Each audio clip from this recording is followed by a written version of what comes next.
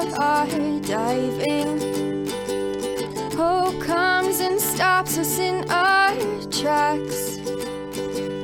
Bravely we prove in our striving, trudging together each day. Where there's a will, there's a way. Hello, everybody, and my fellow trudgers. This is Dion, and welcome to Raw Recovery, a Trudging Together podcast. Like I said, my name is Dion Miller. I'm going to be your host today. I'm so glad to be back with podcasting. You're going to be seeing us every Friday night here on Raw Recovery, so keep looking for it every week. Friday night live recovery. Today we've got a fantastic speaker, and she's going to be telling her story for the first time. That's what's great about Trudging Together. What we've done is we've created a safe space here for people to come and tell their stories, to be able to come and tell their stories. Sometimes it can be pretty arduous getting in front of, a couple hundred people and telling your story. So we have found another outlet for other people to do it. Today, I would like to introduce our guest, Ann, and welcome to Raw Recovery. Thanks, Dion. I'm Ann. I'm an alcoholic. I have to start that off. Yeah. All right. Well, you know what? You're already doing it. You know how this show works. It's not about Dion. It's about our guest. This is God's show. So I'm going to relinquish control now. And go ahead and get started. We are listening. Thank you for having me. I think I want to start my story. I thought about this a little bit. I'm starting my story about what my story doesn't include. Okay. My story doesn't include a series of relapses or my family and friends begging me to quit drinking, nor I never had a realization that I was an alcoholic at any time during my active addiction. Just totally oblivious. My story doesn't include drinking at an excessively young age. I never partied with my parents, never partied with my friends' parents. I grew up pretty normal, many would say. I think I didn't have a lot of exposure to terrible experiences. But a lot really didn't know what was going on inside me, I guess. I always felt so lonely, unloved, ugly, self-image terrible, never good enough, scared of everything. I had very few friends. I always felt like I was on the outside looking in. And yeah, I know. I can understand that feeling. Was afraid to speak up in front of a group of people, even in a small group. I was exposed to alcohol all my life. I mean, it was something my family, everyone drank. I never saw any terrible people falling down drunk, or only one experience in my younger childhood where my mom asked me to go run out and get my dad come in for Christmas Eve. His aunt and uncle had arrived, and she wanted me to let him know. And I ran out into his workshop. He was a contractor, so he had like his own little building that and he was out there and laying in a pile of sawdust, kind of passed out. And I was like, oh boy. I didn't was tired. I was a young kid, so I was kind of scared. Yeah. And he was like, kind of, mumbling. I ran back in, told Mom. She went out, got him. That was not a good thing. Kind of pissed off. That's really probably the worst thing I ever saw involving alcohol. It sounded like your parents were more social. It sounded like they just like to entertain. Yeah, they, well, I wouldn't say they were excessively social. I think because my mom was kind of backwards. She forced herself to get a group of friends and start doing like card club once, and then they'd switch they'd have 5 or 6 couples, and that one day they'd have it at their house, the next day the other house, Yeah. whatever. But all those people would come over, and we'd be down there and eat some of the snacks, and people were drinking and stuff. They were playing cards. Yeah. We were shoot away, go to bed, whatever. But it was just like I never really saw anything to the extreme growing up like that. It was just I was really kind of a loner, and I was happy to be by myself in Yeah. my room, pretended like my mattress was a ship out at sea, and I Oh, was heck yeah. shipwrecked. And there, my little stuffed monkey, we were making it work. But stuff like that. Hey, you got to have a good imagination when you're a loner. I think I really had a good Yeah, imagination. you gotta, or you're just gonna be bored and get in a lot of trouble. Yeah, so I really do think I was born an alcoholic. When I look back, Yeah. if I'm honest, like I think my addiction tendency started at a really young age before I ever took alcohol Sure. at Yeah. all. Like I Yep. had issues with food, and Okay. I used food like I kind of used alcohol. Okay. My mom and dad were always like, you're getting a little chubby. You gotta watch what you're eating. The body image thing. Yeah. God, maybe you should exercise. Maybe you should watch what you're eating. Um, that's too much. You don't want to eat a second helping. Mhm. But finish what's on your plate. There's that contradiction again. But we weren't allowed a lot of treats and special things that, the things that tasted good. Like Yeah. the mom would make a big cache of chocolates and cookies for Mhm. Christmas and hide them up in the attic because I lived in Pennsylvania. It was Yeah. cold during the winter, so you didn't need the refrigerator. The attic, it was frozen. Yeah. So I'd find where she'd hide that stuff. I'd take a couple and I'd spread them out, make Yeah. it look like nothing's missing. Run down to the bedroom, have those. And I stole and hid food at a very young age. So that would be kind of alcoholic tendencies, I would think. Yeah. And It sure is. and just a lot of guilt surrounding food. Like I didn't, because my mom and dad were so rough with me on it. Okay. Really, looking back, I probably only realized, those were alcoholic tendencies. Yeah. Now, after I've been in the program, working the program, doing some therapy to deal with past traumas and experiences. So anyhow, that's pretty much my childhood and even my young teenage years up to graduation. When I graduated high school, I moved from Pittsburgh to Harrisburg, maybe a 4-hour drive, Okay. to go to school out there.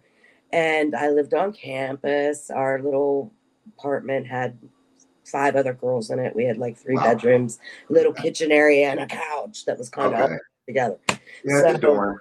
Yeah. Yeah, so we each had a roommate, and my first experience in any kind of, I never even like in high school went to visit a college or a campus or anything. So I just got like spit out into this dorm environment. Yeah. And Totally new experience. For yeah, you, including having friends, huh? it was still very backward and shy. And I kind of just delved myself into my studies. Okay. And I went to be a court reporter, which was one of the most difficult That's a tough job. it was one of the most difficult choices in the programs that were offered at the business school I went to, which required the most studying, most time consuming homework and all that. And our classes started really, really early. Where Did you do that on purpose? Did I wanted to be a court reporter on purpose? Well, that's kind of a silly question. Yes, I did actually. And was it because it consumed your time and because? Oh God, no! I had no idea what to expect. Okay, all right. With the course, I mean, they just said it's one of the hardest courses. Okay, but it's something like kind of interests me, and I thought I was always like real good with my hands. I played the piano. I was a great typist, and I thought that would be probably something I could do good at. And I would get to hear court cases and stuff, you know. That would be neat. I would love that too. Yeah. So I went through that, and right away it was like a party environment. All the pretty girls were flirting with the guys, and Yep. they were going to the parties on campus. And I never really got into that. I probably went to a couple parties and I probably drank, but I don't remember having like a lot of fun. I just remember it being awkward. Yeah.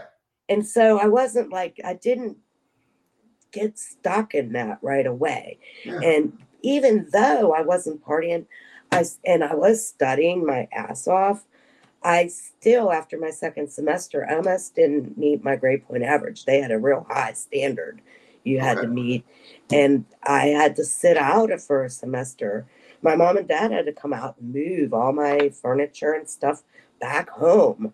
And I Wow. sat out for like 3, 4 months. And they said, really think about if this is what you want to do, because Okay.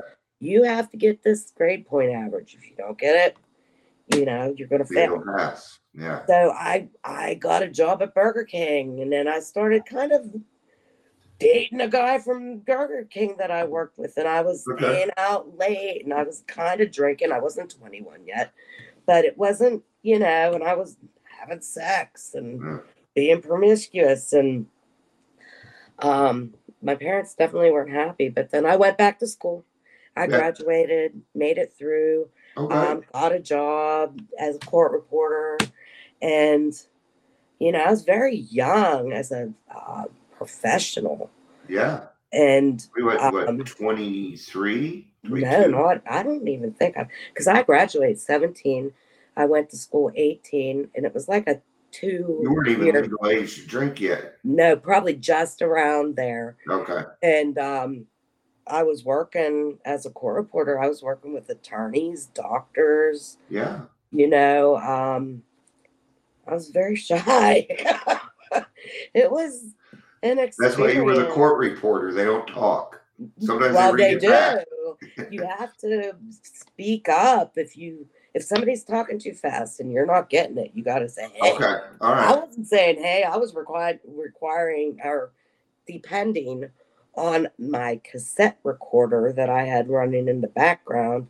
If Okay. I didn't understand something someone said, I was hoping I could get it later, Yeah. and if they could stop you anytime and say, "Hey, can you if they testified about something an hour ago, and then it came up again an hour later, and there was dispute on exactly what was said," Yep. You they got could to say, go back "Hey, there.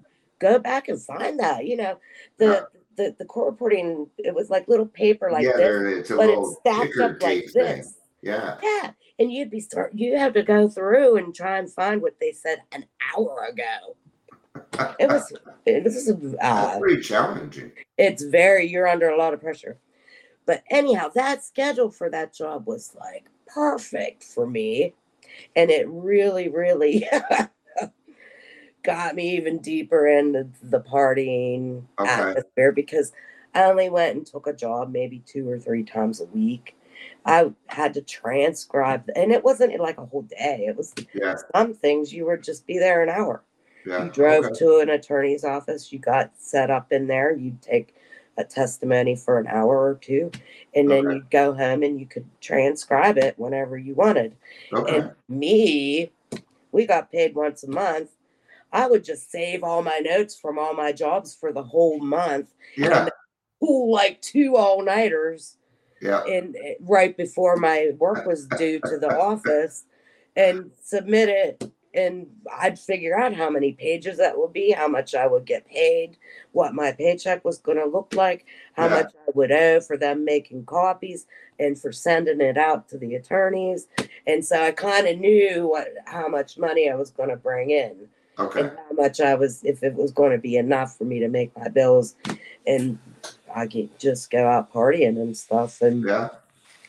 so when it really got bad was when I did become 21, and I discovered all the bars. And I don't remember going to bars with friends and stuff. Maybe Yeah. one friend would go with me initially, But Yeah. after that, like once I was at that bar, I didn't have no problem going in there by myself. Yep. And I'd go into the bars by myself all the time. I ended up on pool leagues, flirting with There guys, you are, the pool leagues. promiscuous. Yep. It led to really one thing I never thought I'd tell people. I had probably 3 abortions, when I was very young. I Okay. never could have taken that back to my parents. Disappointment with my parents was the worst thing in my book. Okay. I never wanted to be that disappointment. And I was partying and I was away from home. They didn't know. And I was having fun. Yeah. And, I put myself in dangerous situations all the time, especially with different men. I had no idea who these people were. Yeah. I'd take them home to my house, and then the next thing I know, days later, they're pounding on my window outside. I'm calling the cops on them saying, I don't know who this guy I don't is. know He who must this have guy followed me is." home from the bar. Meanwhile, I had invited them there the day before. It was terrible, the lies. Yeah. And it says in the big book that that we search out sordid places for companionship and approval. Yeah. And Everyone that really is the path of a loner. Sure. And I know that because I was a loner. Everyone I was dealing with in my mind was lower than me. And it made me feel better about myself. That's right. And then the alcohol obviously made me feel wonderful. And now I'm social. I feel pretty. People I hear are paying you. When I attention started to me. drinking, suddenly I was pretty. The girls wanted me. Yeah. It was weird. But then I think that had to do with the it has to do with self-confidence, I think. But I never viewed that as a terrible thing or a bad thing. I never thought, oh my God, I have a problem here going on. I just continued that lifestyle, even though it got so bad when I was probably in Harrisburg working as a court reporter for about 8 years. And after 8 years of partying in the bars, you meet a lot of people that you click with. It just become friends that you hang out with at the bars, that come back to your house and party with you later. And, I tinkered it with some cocaine and some pot. Like I was a pretty big pothead. Okay. But we had friends, we'd do that, coke and pot, and mostly it was drinking. Mm-hmm. And the worst, where it came to an end, where my Harrisburg and my career that I worked so hard to be and felt so great and proud of came to an end was when the partying just was out of control. And I knew I had a job the next day. It was later in the morning, and I thought, well, geez, I was in my early 20s. I could party all night and get up and go to work. Yeah, no problem. But we were just, doing coke the night, and there's maybe 5 of us in my apartment partying and doing coke. You're doing coke, you're up. Yep. I never wanted to go to sleep. When I did finally crash, I crashed. Yeah. And I slept through my alarm. I woke up to my phone ringing. I didn't answer my phone because I was like, what's going on? Where am I at? I mean, I knew where I was at. I was at my house. I was in bed. Yeah, but what's going on? But I'm like, shit, what time is it? And then I hear my answering machine come on. It's my office. Anne-Marie, they're looking for you at your job. Never answered the phone. Yeah. Popped out of bed. Ran into the bathroom. Like, I'm going to get ready real quick. But the job was only like a mile away, right down the road. Yeah. Throw on, a business suit. Brush my teeth. Slap some makeup on. I looked in the mirror. I said, there's no way I'm going anywhere. There's no way I could cover up what the hell I was looking like right then. Yeah. And I was afraid. I was scared. I didn't call my office. I never called them. I never said, I'm not going to show up to that job. I never made up an excuse. I never lied. I just didn't call. Okay.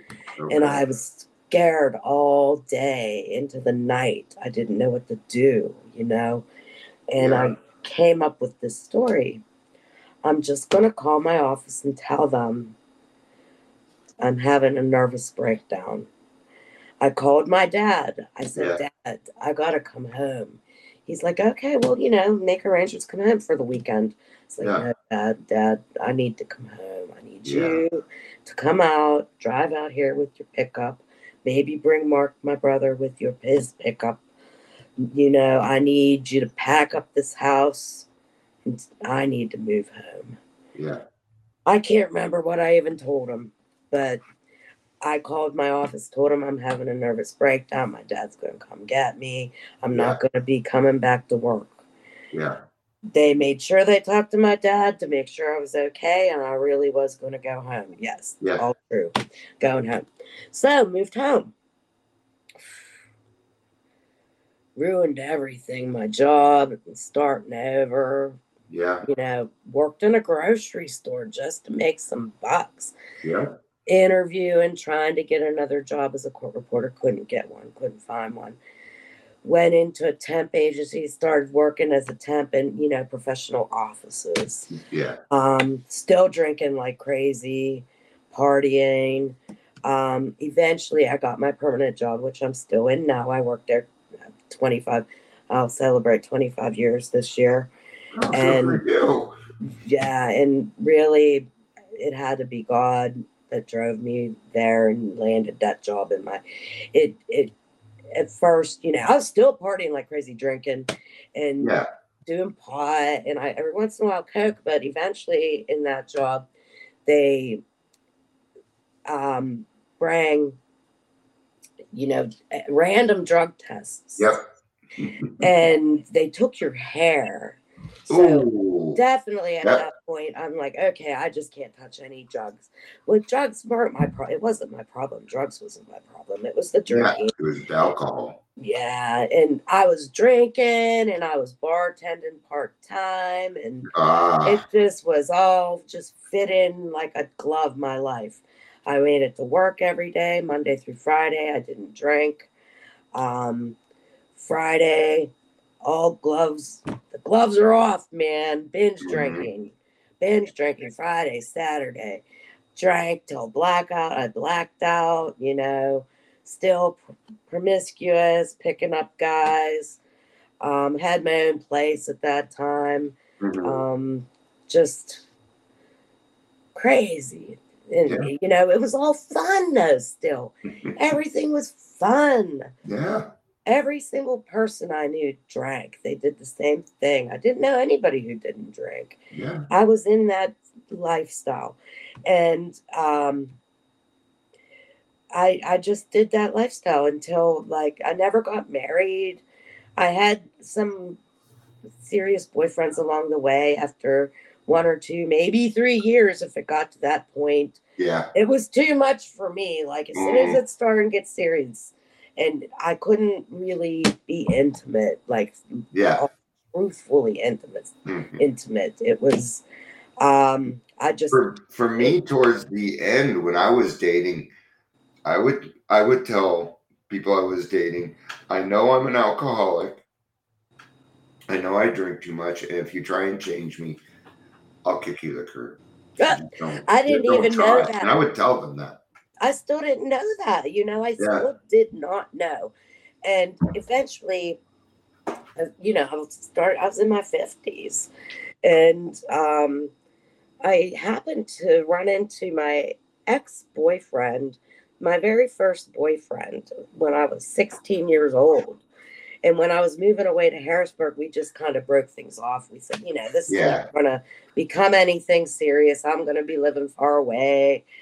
He was maybe 3 years older than me. I was just 16, 17. Yeah. And so we broke that off while late, in my 50s, maybe 49, 50 years old. Out of the woodwork, here he comes. His nephew's reaching out to me on Facebook. Are you blah, blah, blah, and did you date blah, blah, blah? And I'm like, oh, my God, yeah. Man, I love that guy. He was my first in many ways. And it broke my heart when we broke up. Yeah. And I had to move away. And I got over him. But I was like, wow, just out of the blue, I said, this has to be meant to be. So we got into contact and we started talking, and next thing you know, we're in love. Yeah. He's moving into my house. 2 years later, we're getting married. The month after we got married, the pandemic hit. Ooh, okay. Immediately, I started working from home. Yeah. He was still going to work. He eventually started to work for my brother. Okay. So they become real close. I'm drinking, we're drinking. That's what we do. We Okay. drink together. We have people. We didn't really go out drinking a lot. We drank at home, and we'd have Yeah. friends come over and party with us Yeah. at our house. And Cheaper and safer. it got bad. Like, Yeah. I remember we went out for New Year's Eve. I got so drunk, and it was snowy and icy, and he drove Ooh. us home, and I got out of the truck and fell down and slid right under the vehicle. Oh. And he's trying to pull me out, and I was dead weight. I wasn't even helping to try to get off the ground. I'm laying there like, just let me be. I'll be fine. And I was getting so drunk like that. And eventually, after we were married for a couple of years, it just became like, I knew I shouldn't have got married. Yeah. I wasn't happy. Then I was extra critical, judgy, and mean to my husband. And Yeah. I just would live to get up. I never drank when I worked during my hours at home. Okay. Ever.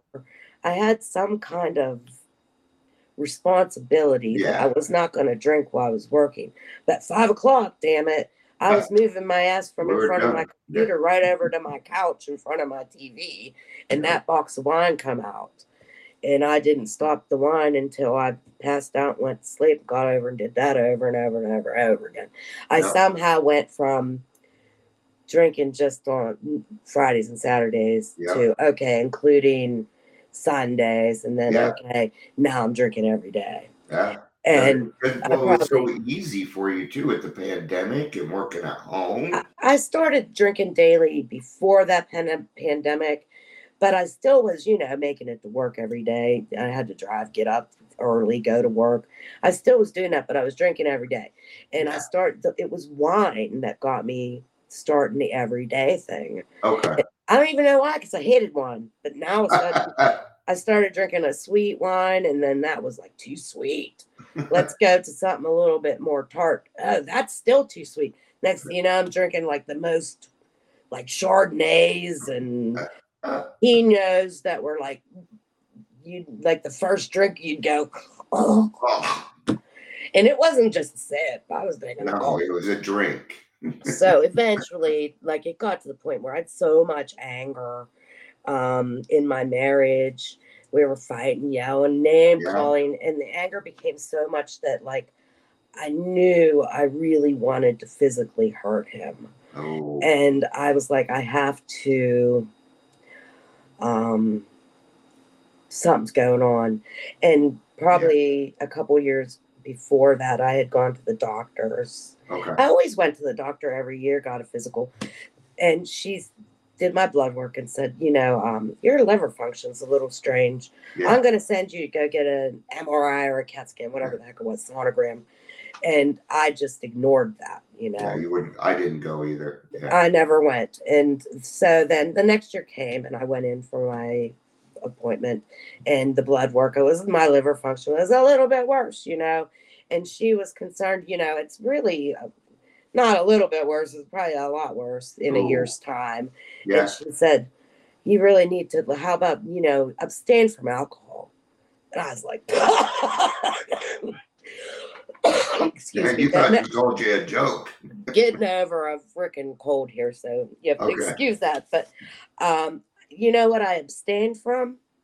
I abstained from going to see that doctor. That's right. I abstained from answering any phone call that came from that doctor. I abstained from taking any freaking prescription medication that blood pressure, Prozac for depression, and cholesterol. Oh. just stopped taking anything. Yeah. And just drank. I knew at that point I pretty much was going to die from Yeah. drinking, and I didn't care. You didn't care. Loved drinking. Yeah. I didn't want to give that up for anything. Then came the anger issues with my husband, and I realized Okay. I got to quit this. So I got to quit it. And I said, I'm going to get a divorce and I'm going to go to detox. Boom. All at the same time. Yeah. I made arrangements to take myself to detox. I got a new doctor. We Okay. talked about going to detox. And my new doctor, I liked a lot better than my old doctor. She didn't treat me like I was a child. Okay. And That so can make a big difference. oh yeah. And we It seriously really talked about can. alcoholism. And I wasn't ready. I still wasn't ready. Okay. And, and the fighting continued. And one day, like I got up, we were sleeping in separate bedrooms, and he stuck his head in my bedroom and screamed at me. And I got out of my bed and I ran to his door and I slammed it like 15 freaking times as hard as I could. And I just had this anger coming out of me. Yeah. So I said, I called, made arrangements finally to go into detox.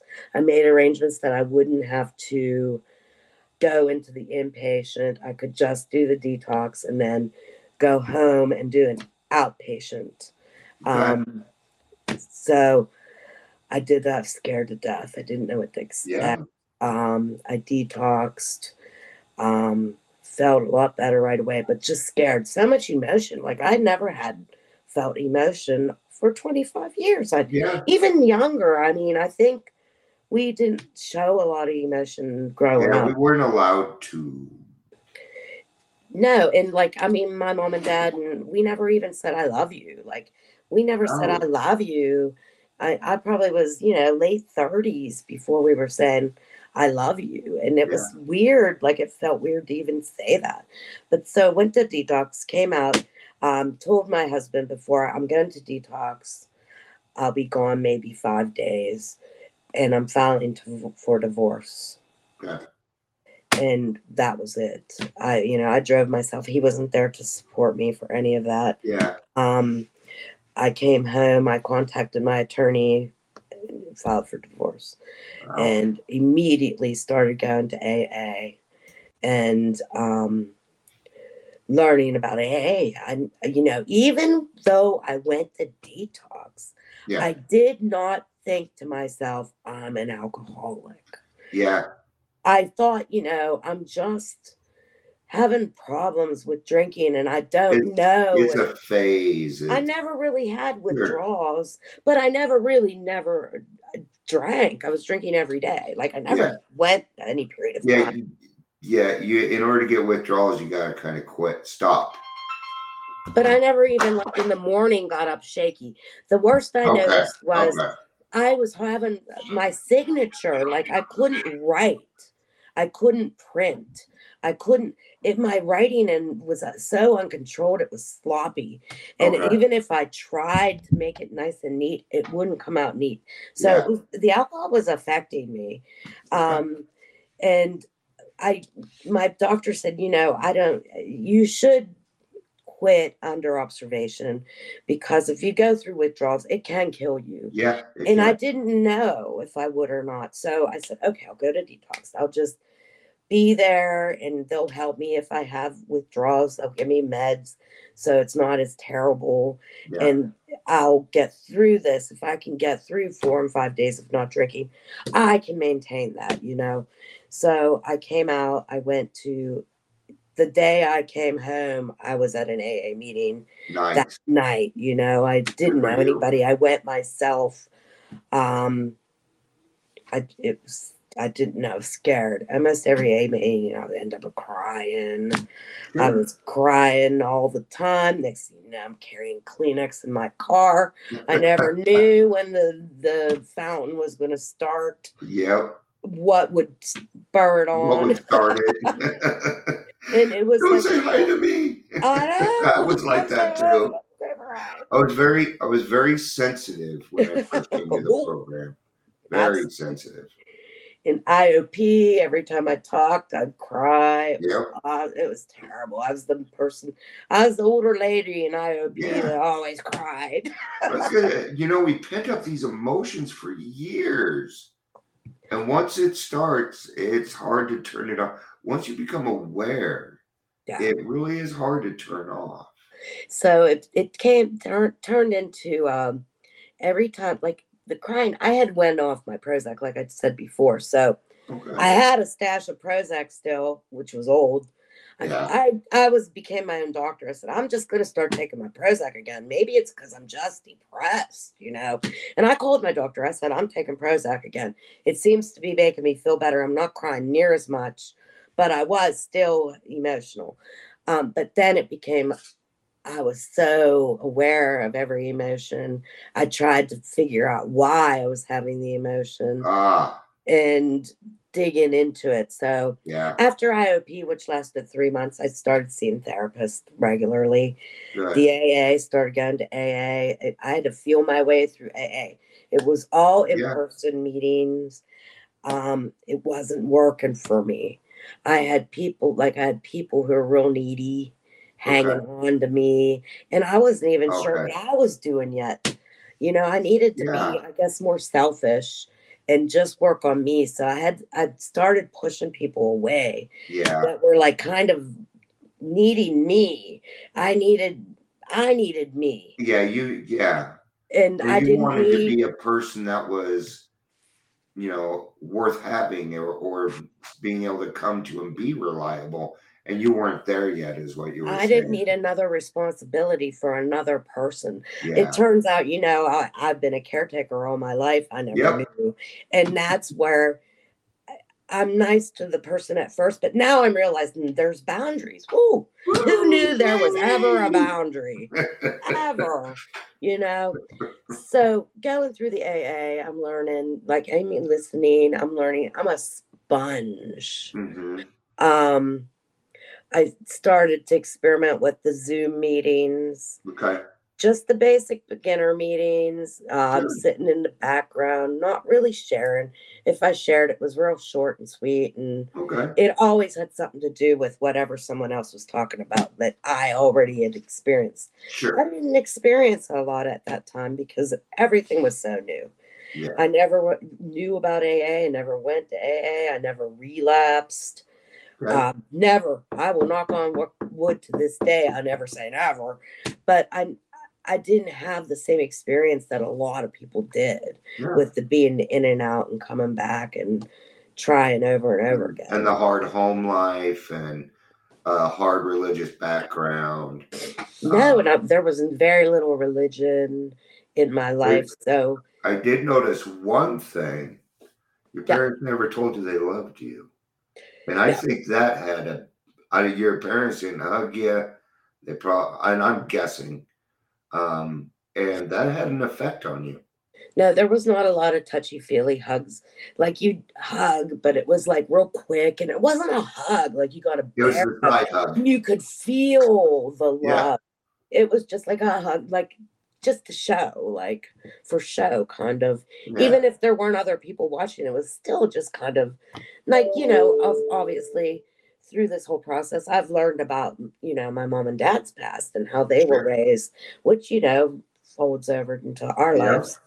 So it's just stuff I need to learn to deal with and accept and forgive. So and that's a great attitude to have, because we got to get to a point in our lives where we don't we got to stop blaming our parents for who we are. That's right. Take responsibility for our own actions. Sure. They did the best that they could. My parents did. Yep. And that's what they did. You know, they did the best. And my mom, unfortunately, she's passed in about 4 years. Okay. So she's not seen me going through this process at all or getting to this point. My dad's still around. So every once in a while, I'll ask him, you know, like about his childhood. And I want to see like why this is and why this happened. Yeah. He's been more than open with me about, he never realized, like when I bring things up to him, he never realized Yeah. what they were doing was harmful in any way to us. Exactly. And Naive is not a bad word. And that's what they were, naive. They didn't know.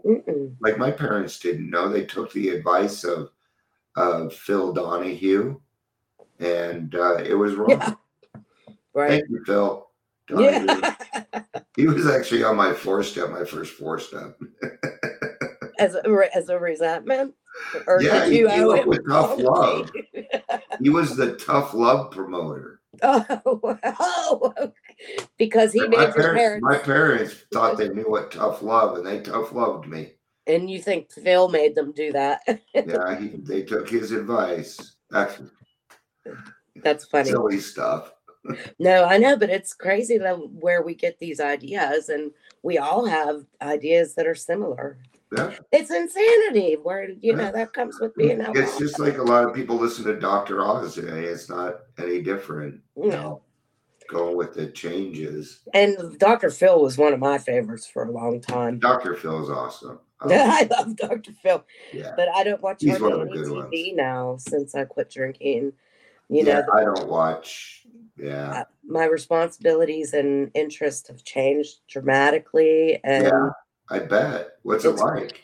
It's great. I'm really happy where I'm at. And the program, I have to say, saved my life. I never felt that my life was in immediate jeopardy.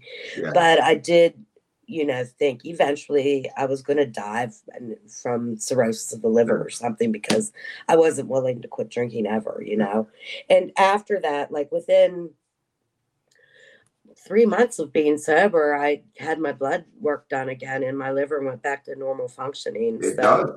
I was Good job. So happy to hear that. Congratulate. I remember getting that news. I was like, because I was yellow, I was jaundice. Yeah. I was this, man, scary. Yeah. I don't have another recovery in me. There's no way I could make it back. My body, it'll just shut down. Like, I wonder how fast the liver would go if we would start drinking again. Like, would it just like immediate, or would it have to work up to it again? Just like progression. It might take a couple of months, but it won't take long. No. Yeah, not like the initial. It heals, but it doesn't become fully functional again. I mean, there's some of it if there's irreparable damage, but it's still usable. Yeah. Well, thank God anyway. Yeah. But, yeah, so going through the steps have been, I went through them slowly because it was such a learning experience. Yeah. And I really didn't think, like, do I really need to do those steps? Like, I didn't even know what they really entailed. So it wasn't like I was trying to avoid anything. I didn't know what it was. And maybe I was trying to avoid the fact that I would be moving towards something I didn't know what it was, which is fear. It is. It's fear. So you tend to stick with what you're comfortable with. Yeah. And even though I wasn't drinking, which I was very comfortable with, I've still had a comfort zone there that everything was changing because I quit drinking. Yeah. So I was like still trying to just get comfortable with that. And I didn't want to take on another thing that was uncomfortable. But eventually, through the Zoom meetings, I started, talking, developing fellowship with certain people. Yeah, we were exchanging numbers. I bet your friendships are different now too. Absolutely. All my friendships. Like, I think it happened that I isolated myself through the pandemic and the drinking. That's when everything became so terrible, and I quit bartending because of that. Yeah. And no one came around. All my friends were drinkers. And some people didn't come around because of the pandemic. And some people, they're drinking too. That's all they're worried about, selfish drinking. And I wasn't inserting myself in their life. They had no reason to seek me out. Yeah. So all of those ties for 3 to 4 years were broken. Yeah. And I was able to start fresh in the friendship category and meet, choose my friends more cognizantly, Yeah, cognitive, exactly. and And smartly yeah, and say, I don't want this drama and I don't really want to be around people who are drinking. And not really. so meeting my friends slowly, I mean, it took a while to meet people in person, but I have a handful of friends now that I've met in person since I've quit drinking that, we're developing our relationships. Yeah, I'm very happy with those, the yeah. progress of That, yeah, those. because it feels natural. I mean, I'm 52 and I'm just figuring out what friendship's all about. Yeah. And the And progress that's is okay. it's a slow progress, but it's a comfortable. I Yeah, don't feel overwhelmed, it's a comfortable pace. I and, like that. and I don't feel these people are like needing me, and I'm not needing them. We're there to It's not support each toxic. other equally, And now my friends are like, hey, why'd you put that on Facebook? I suggest you take it down, dumbass. Yeah, those are my friends now. Oh, I used to My tell my husband my that friends all call me the up. They're like, Dion, you're too comfortable on your program, so I'm calling to make you uncomfortable. time. What? So But yeah, it's true. It's true. it's been quite a journey, and I'm glad I'm on it, and every Me day I too. learn more and I grow more, and I want to learn more. And going through the steps, just briefly, the biggest hurdles for me was the spirituality, Okay. coming to believe in some and turn over my life. Like, it seems so extreme. I'm like, how the hell Doesn't am I it? just not gonna take control of my Yeah. life and But just it's let what not as happens? it's not as extreme as we make it in our head, It's though. not. And the more I thought about it, and then the more perspectives I got from many other people, it came to me that if you just have the willingness to believe something out there is greater than you, of Yep. course. How did this all get here? There's somebody, like, I'm not going to Something go out happened. there and create the earth in Yeah. the sky. Something had to do that. That's something greater than me. Yep. I absolutely believe that's there. Um, so I was able to move forward on that preface, and Yeah. then get the awakening came slower. Then I wanted that. I'm like, oh my God, I'm looking for something to show me. Yeah.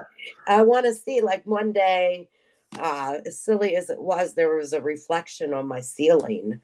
And I kept looking at it. And this is when I was seeking God Sure. every day for a period of time, and I really wasn't feeling like I was getting what I needed. And I Yeah. see this reflection, and I look around, I'm like, I've no, all my curtains are drawn. The sun's not even really out. I don't have any really lights on that would be causing this reflection. I Right. go get my ladder. I'm climbing up the ladder. I'm touching this reflection. I'm like, okay, there's my hand is creating a shadow. And I'm like bringing my hand down, trying to figure out where it's coming from. Do you know I had put a candle on my countertop that was never there before, and it had a silver lid? Ah. And the light from my kitchen, which was way off to the distance, was Yeah. somehow catching that and making that reflection. Did I feel stupid? I That, thought that was but my that doesn't sign. mean it wasn't a sign from No, God. it was a sign. Yeah. And then I found my sponsor through Zoom, and it just fell in my lap. Like, I didn't even want to get a sponsor. I'm like, I don't need a sponsor. I'm not doing these steps. And one of the friends I developed developed a chat relationship with over Zoom. She lived in PA, kind of where I was at while I was in school and losing my job, ruining my profession. We started chatting, and she said, "Oh man, I got a sponsor." And then somebody who comes to this meeting we always go to. I was like, "Are you serious?" And she said, "Yeah, we're going to start reading a big book. And there's a couple other girls who are reading it too." And I said, "Oh, do you think you could ask her if I could join you guys?" And I wasn't even thinking it was going to be a sponsor thing. I just thought it would be a group of girls reading the book, and she said, oh, absolutely, you can join. So I joined, and my sponsor, I loved her right away. Like, we clicked, and I could really relate. We basically just read, there were like 4 girls, and we weren't really getting into personal stuff. But when we came to the 4th step, everyone started dropping off. And the next thing you know, it was just me and my sponsor moving forward in these steps, which I craved, the one-on-one dealing with You needed somebody. it. Your I inner needed that. child needed that. I needed it, and I was able to really be open and honest completely. There's things I probably wouldn't have said in a group setting that I could now be honest about. And so we did our steps, just me and her. Yeah. And I got through those steps, and then it was, I need to give back. Yeah. And I was scared. I'm like, I'm not ready. I have 6 in 3 weeks sobriety right now. And I probably finished the steps when I had like 5 and some weeks sobriety. So maybe a month went by where people were telling me, you need to start sponsoring people. I'm like, I don't think I'm ready. I just don't feel like I know that book. I don't know it inside and out. I don't feel like I would be giving someone the best of me to guide them through these steps. Like, I feel like I should give what I got, and I got I felt like I got the best. I understand that. Yeah. So what I do now is I go to every book reading meeting I can go to, and read it over and over and over. And the first time I read it, when I did the steps was the first time I read it. It probably went in one ear and right out the other. Sure. And I never really realized that. Yeah. Started reading it again. Next, I'm highlighting stuff. I'm making notes. Started reading it again. Now, bigger highlights, bigger notes. Like, every time I'm learning more and more. So now, I'm going to start sponsoring. And Good for you. I have somebody next week I'm going to start with. So I'm looking forward to that. And it's an in-person person. Yeah.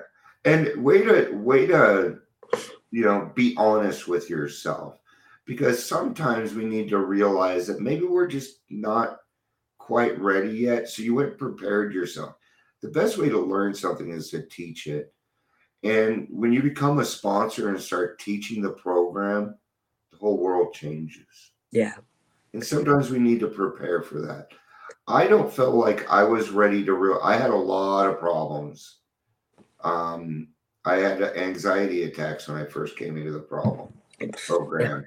I was knocked out. I wasn't ready to help people till I was about 3.5 years sober. Really? Yeah. See, and I think I know everybody's different, but the people in my circle that I'm dealing with on Zoom and like my sponsor and stuff like that, they're all like, they're saying, like, if you did your 12th step and you're not sponsoring somebody already, you're not really an alcoholic and stuff like that. And I don't know where that comes from. That can't be true. Yeah, there's nothing in the book that says if something makes me, if I get a pit in my stomach over something, I have to now, like, I'm aware of these. Before I drink it down. There isn't a pit in my stomach, but now I go, why do I have that? Why do I feel that way? Yeah. And I go, oh, because I've taken on too much. I'm not ready for it. Let's cut out a couple little things here. And then I felt that way, like I'm not feeling right. And I pray to God, let me know when I'm ready. Guide me when I'm ready. Guide me through the steps. Be with me through the process. Make sure I'm helping these people, and giving them the best I can through you. You're right. It says in the big book that sometimes this happens quickly. Sometimes it happens slowly. We say it in the meeting all the time. Right. And then somebody says to me that, whatever. But I know, because some people are like, you've only been sober 5 months, you went through the steps? It's like, yes, people do. Bill W. did his steps in 2 days. Oh, 2 days. Well, he was only doing 6 back then, right? No, he did all 12 in 2 days. And then, but yes, you're right. Good catch. Good catch. You do know your stuff. I learned a little bit. This has been fantastic. And one other thing, like I want to just talk about Absolutely. God coincidences. Okay. Like you always say, oh, that's a coincidence. And then, and so many things, like when I did have my spiritual experience, it was just the realization that God's always been there, and I just never really noticed and realized what exactly it was talking to me and putting me in situations where it was perfect, and it grew me and propelled me along this path to my next step on the path. And now I can work with that. But the main thing is my new sponsee, who I'm really excited about starting with next week. She's the first person when I walked into my home group, the very first week I got out of detox, my second AA meeting ever, walked into that room and drew to her like a magnet. And sat down, we looked at each other, introduced ourselves, and really didn't say much after that, but just knew. Didn't need to. There was a connection between us, and that's done nothing but grow, grow, grow. And I just happened to do my steps before her, and she's like a month sober, longer than me, and she's not been ready to do her steps. And we talk, I mean, once a week or so. It's not like every day or anything, but she came to feeling that she's now ready, and she asked me. So I feel so good about that. Yeah. And just another thing, like she's going to help me even more while I'm helping her. Yep. Being a sponsor is very fulfilling. It's very fulfilling because the dividends you get from it. What happens is you help these people, and then you start to live in a state of gratitude, and gratitude just becomes a way of life.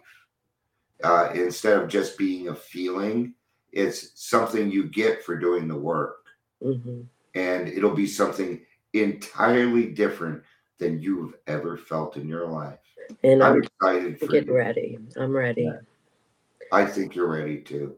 What a great story. And thank you. You're welcome. I could talk about so much more, but it's just because I was an alcoholic for 25 years. Yeah. Well, I still am. Yeah.